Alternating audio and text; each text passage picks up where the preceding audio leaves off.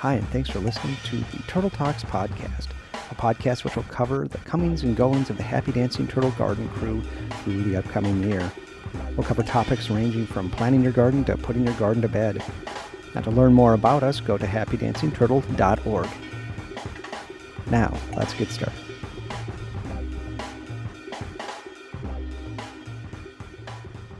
I'm going to sit next to you, Barb. Okay. Oh, sure. All right. Everybody ready? Yep. All right, Allison. Okay. Welcome, listeners, to the Turtle Talks podcast. We are here with Barb Kaufman, and we're going to be talking about seed saving and seed libraries today. My name is Allison Ryan, and I'm your substitute host today. Colin, unfortunately, is out sick. We have Jim Chamberlain and Dave Wilson here from the Food and Water Security team to help us here with Barb and talk about seed saving. Hi, Barb. Hi. Thanks for having me. Thanks for coming. We're really excited to get your perspective and your expertise. Would you mind introducing yourself a little bit and telling us how you got started in seed saving and kind of your journey? Sure. My name is Barb Kaufman. I'm a retired speech-language clinician in the Pine River Backus schools. I've always loved gardening, and when I retired 10 years ago, it became a much bigger part of my life. We try to raise as much of our own produce as we can. I became a seed saver more or less by accident. We grow parsnips, and we overwinter some of them in the garden, and apparently when we were digging them out in the spring, we left a few in the ground, and they started to grow. And so we sort of decided, well, let's see what happens. Parsnips are what you call a biennial, and so it takes 2 seasons for them to produce seeds. So this was just an experiment, and we scored big time. We ended up with about 3/4 of a quart of parsnip seeds. And they're little, right? They're pretty little. Carrot seed and parsnip seed, Well, parsnips are bigger than carrot seeds. Okay. But that was still about 10 years worth of seed there. And parsnip seeds are infamous for not having a long viability. However, we did store them in the freezer, which helps. And so after that, I was basically hooked. It was just a real fun project to get into. Now I save seeds for more reasons than that. I still do it because it's fun. I also do it because there's certain varieties that we like to grow, and so we want to have our own seed. And we've also found that raising seed and trading seeds or giving them away is a good community activity, and we actually save some money. It's a lot cheaper to raise your own seeds than to buy especially heirloom varieties, which tend to be a little more expensive. Well, Dave's working on our seed order right now, and there can be some sticker shock sometimes when you're typing in those seed orders and the amounts that you need, especially large quantities. Yeah. And when you save seeds, you very often end up with large quantities because you need to have enough plants to ensure a little bit of genetic variety. How do you suggest that somebody new to seed saving gets started? I think it's a good idea to get started with seeds that are easy to save. One of those that we don't even think of as a seed is potatoes. When you dig potatoes, if you keep them in the hills, so each group of potatoes is from a specific hill, then you can choose seed potatoes from the hills that were most productive and some of the better looking potatoes. And they don't need to be the big ones. The little ones are just younger. So you can save your little ones that you don't particularly want to sit there peeling, as long as they have eyes. Other seeds that are easy to save are beans and peas. Lettuce is easy. Squashes and pumpkins are easy, and tomatoes are pretty easy too. They do have an extra step to go through with the seed because they need to be fermented, but those are all pretty easy. And with peas and beans, especially since they are self-pollinating, you don't have to worry as much about cross-pollination. Peppers too, or did you say peppers? I didn't say peppers, but peppers are pretty easy too. But they do cross-pollinate. So you would have to check a resource to see how far apart you have to keep your different varieties separated in order to protect your species and make sure that they breed true. We're going to talk a little bit more about cross-pollination when we get into the steps, but that's all great information. And you're right, we don't really think of potatoes as being seeds, but Jim out in the garden always says he doesn't have time for small potatoes. So I guess that's something we can do with our small potatoes instead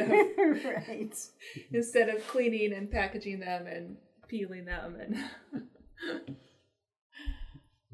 If it's a small family, if you're just feeding 2 people, cleaning small potatoes isn't bad. But when you got a lot of people to feed, dealing with little tiny potatoes, Dave probably knows that. He's got teenage boys. Dave and Jim have big families. They know all about that. Yeah. I have 5 kids, and they eat a lot of potatoes. So when you're saving potato seed, how concerned should you be about disease and that kind of thing? I would not save any potatoes that have scab. Scab ends up in your soil, so you don't want to perpetuate that by planting potato seed that has scab on it. And probably the same with other diseases. Rotate your crops. Other root vegetables are biennials, so those would be much more difficult and would not be something that a beginner should necessarily try. Unless you're Barb and you start with parsnips.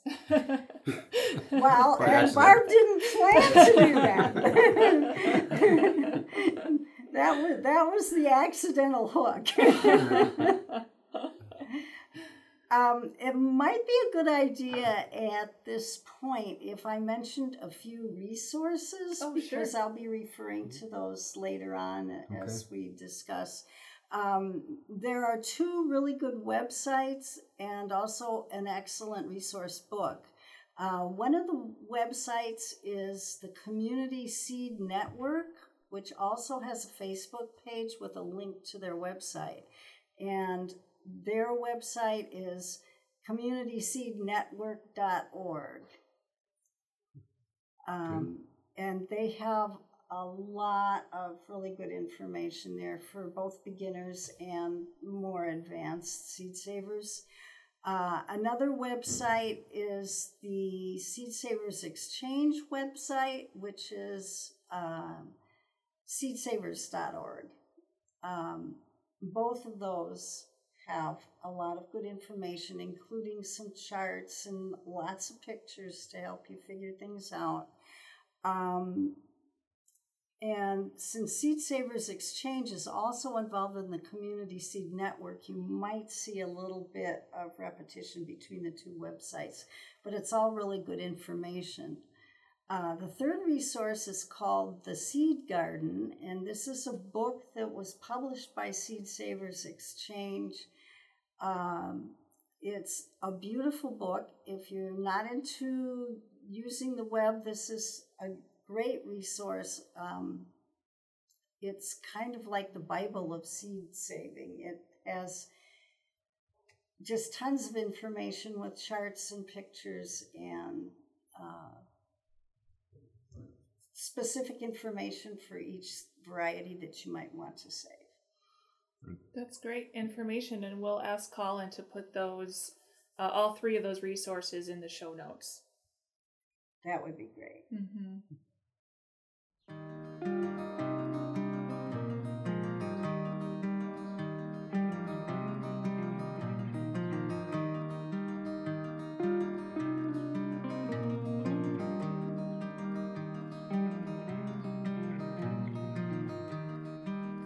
I know your face so well, but I can tell that it's changing. I know when you lie there still that you've just been resting. We get along so well, but I see that we're changing. We've got a long way down till we're 60 years old. We've got a long way down till we can stand at all.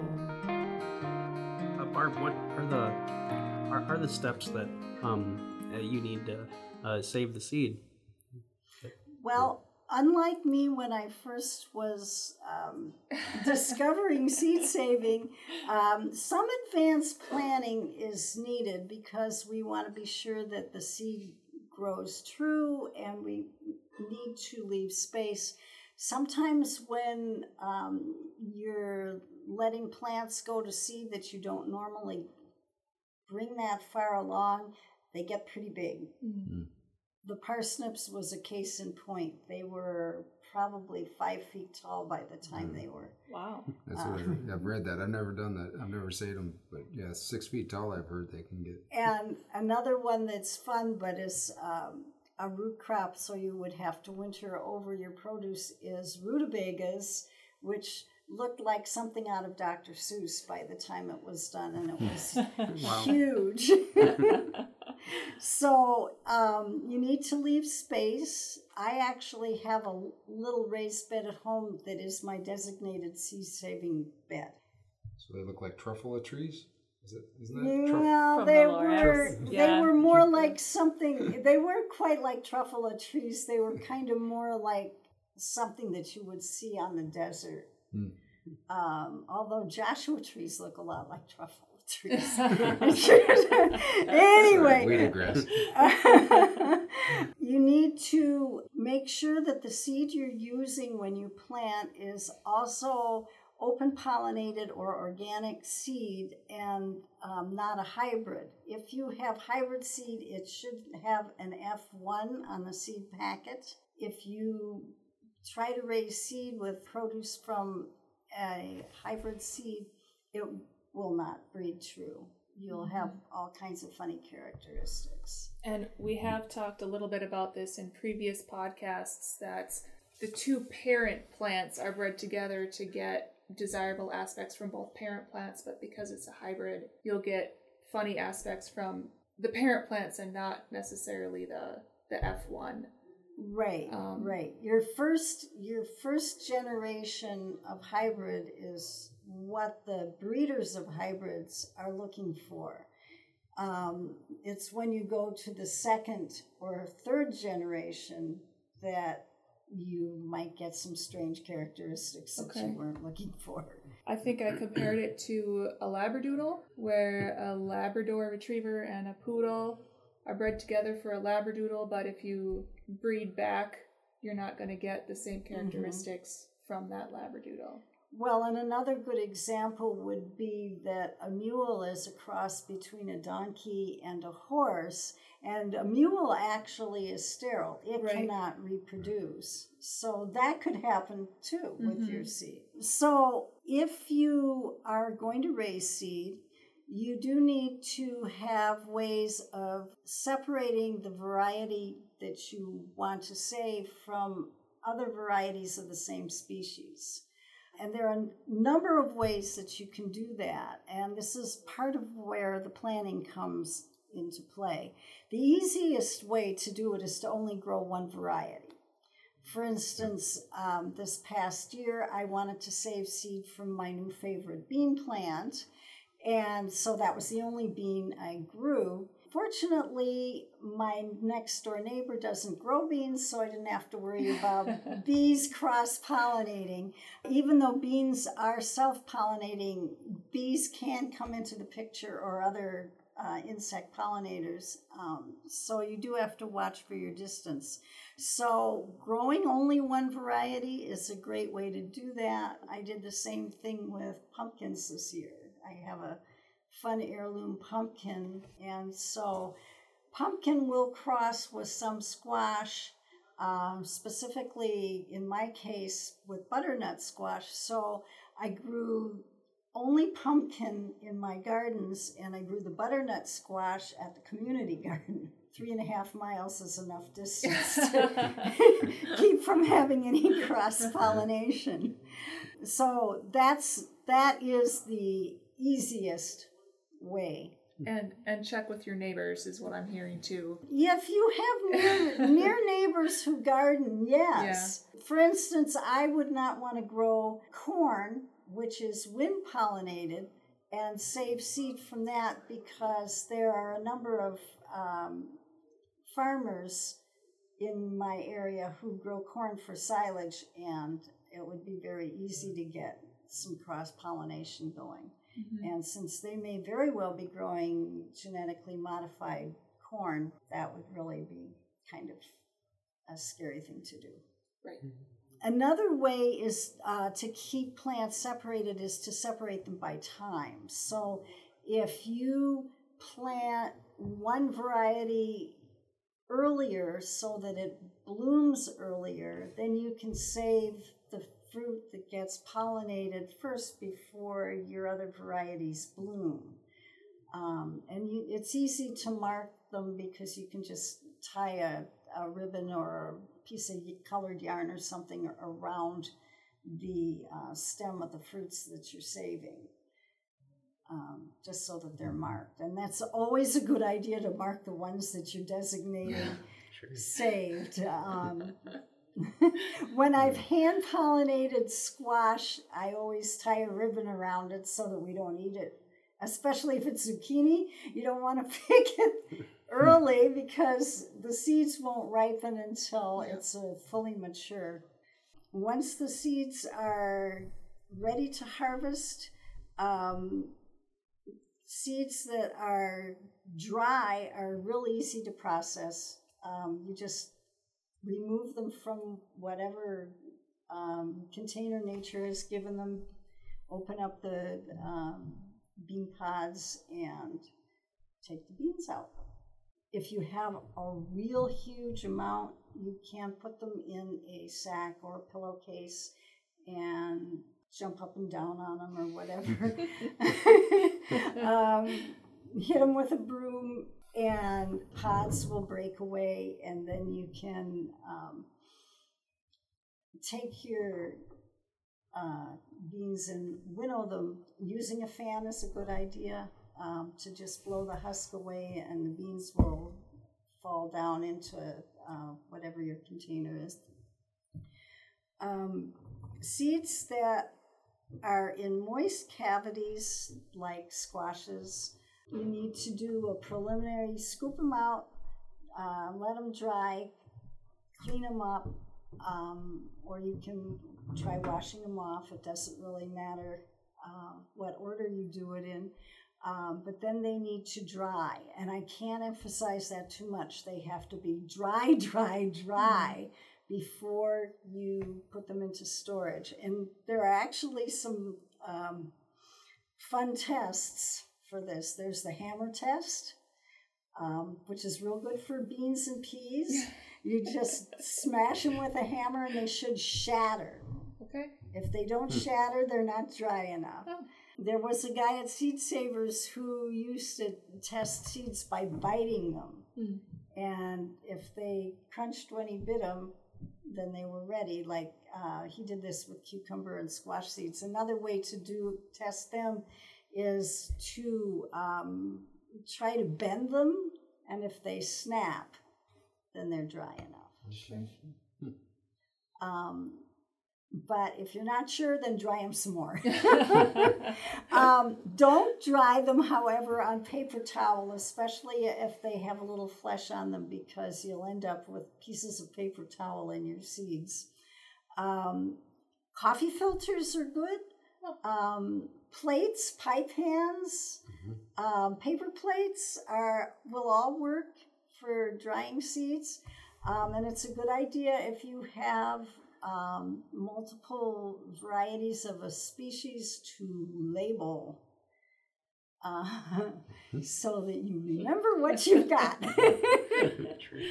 We're all nodding as Barb says that. Yep, you have to label stuff. Otherwise, you get mystery seeds, and you have to plant them and actually let them grow out before you know what you've got. It's a long time. It's a long time for an experiment. Well, and you lose a whole year of growing because you're trying to figure it out. It's also a good idea when you do store them to put the date on, because just like in the grocery store, you need to rotate your stock. Seeds are only viable for a certain number of years.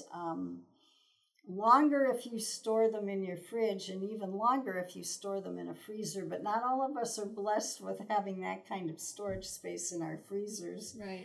If you were at Seed Savers Exchange, that's how they store all their heirloom. They have 20,000 varieties of seeds in a walk-in freezer. Mm-hmm. And every single kind is labeled carefully, and they have a rotation of how often they grow them out to make sure that they remain viable. But we don't get to do that.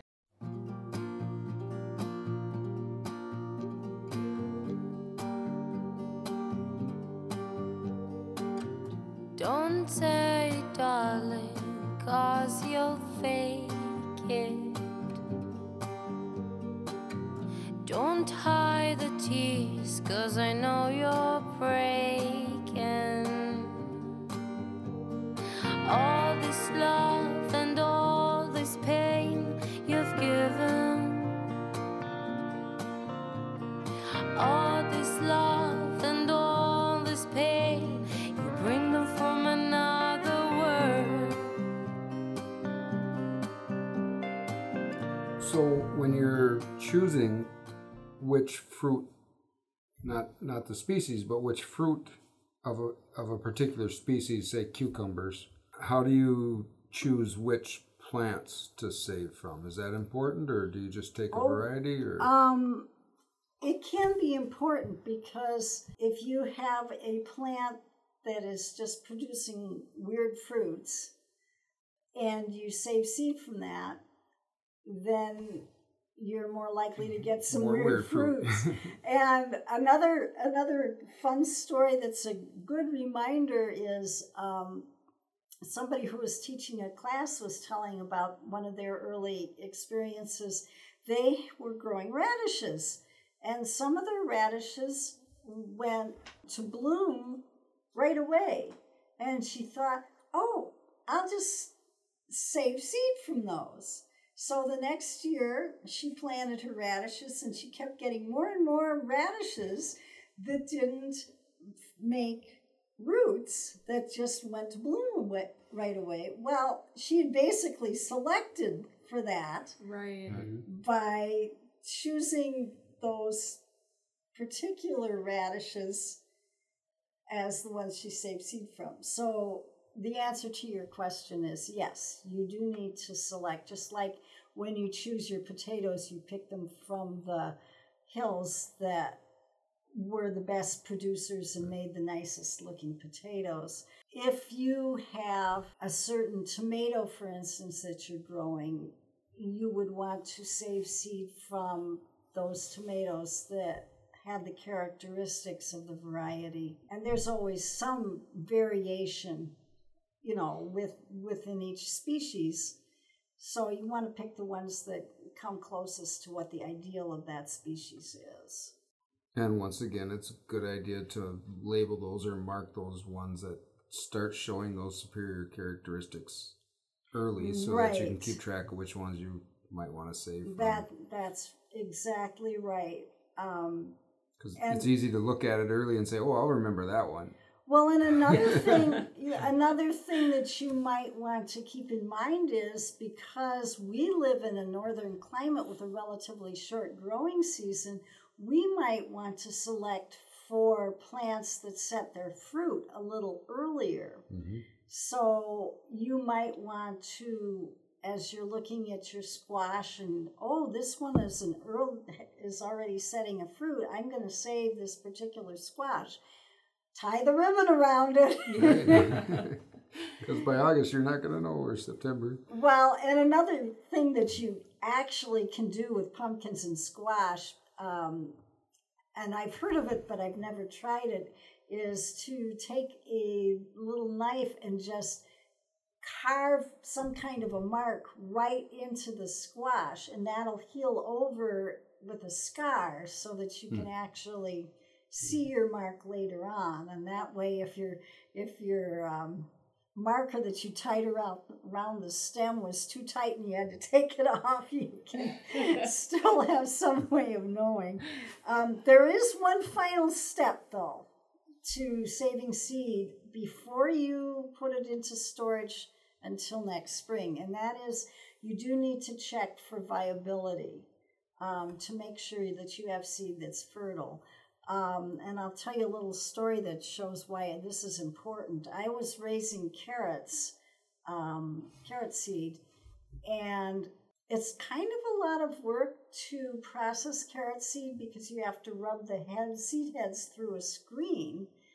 And I had done quite a few, and I thought, before I do the rest, I should just make sure these are viable seeds. Well, carrots don't have a real good germination percentage anyway. You're doing well if it's 60 to 65%. But when I tested them, they came out around 20 or 30%. And I knew I had sort of a pollinator problem going on. After that, I just thought, I'm not going to do any more of these. I guess I'm buying this seed. So that's why it's important to make sure you have viable seed. And most of the time you'll get real good germination. You should get at least 70% to make sure you want to keep the seed. But a lot of times you'll get 90 or 100% on things like beans and squash. So how do you do that? That's a good question.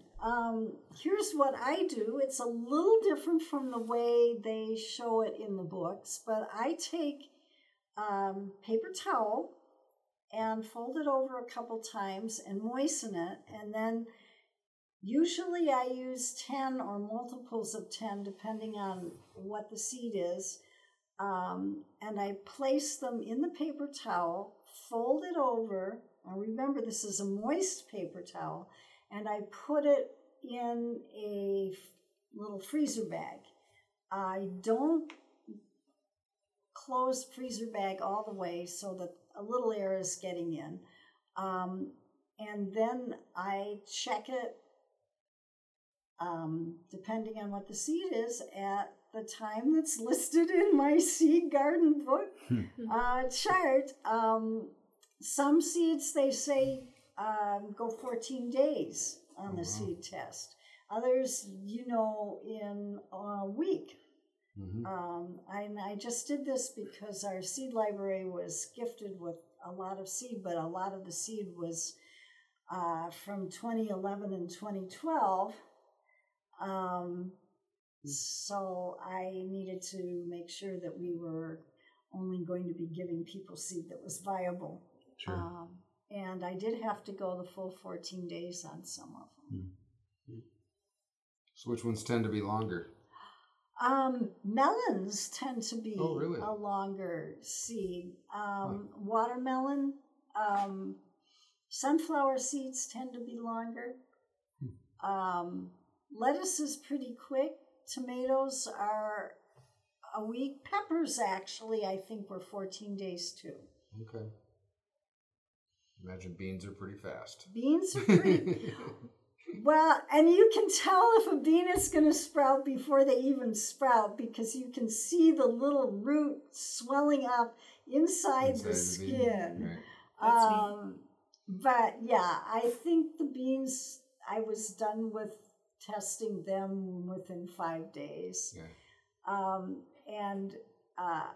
If you have ever read Buffalo Bird Woman's book about how the Mandan used to garden, they actually soaked their seeds and kept them moist in fur and then planted them because they came up faster. And they did that with their squash. And it's very similar to how we do seed tests. Okay. All right. Any other questions? Or are we all just overwhelmed with new knowledge? It's a lot of seed saving information, that's for sure. If you're interested in getting started with seed saving, I'd say start with a little bit of planning.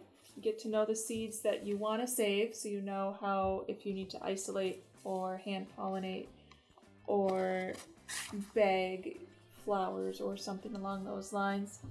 And then read up on harvesting. Remember to mark the fruits that you are interested in, because not only will you forget, but maybe your partner in the garden or spouse or coworkers will not always know. You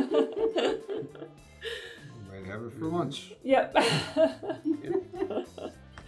And then do a little more research about processing your seeds and if that particular plant needs any special treatment. And don't forget your viability trials. Oh, right. Absolutely. Very good summary. Thank you. I learned a lot. Well, thanks, Barb, for coming and doing this. You're a great resource for our community, and appreciate all the work you do. Thank you. Thank you very much, Barb, for being here, and Jim and Dave for all of your knowledge as well. Join us for the next podcast next month, hopefully. I think we're going to be talking to some chefs. I think we've got a chef one in the lineup, and we're excited about it. Chefs and soil health. Yes, what does that chefs have and to do soil with health. Yeah. Fun. Well, thank you for listening. Bye. Bye. Bye.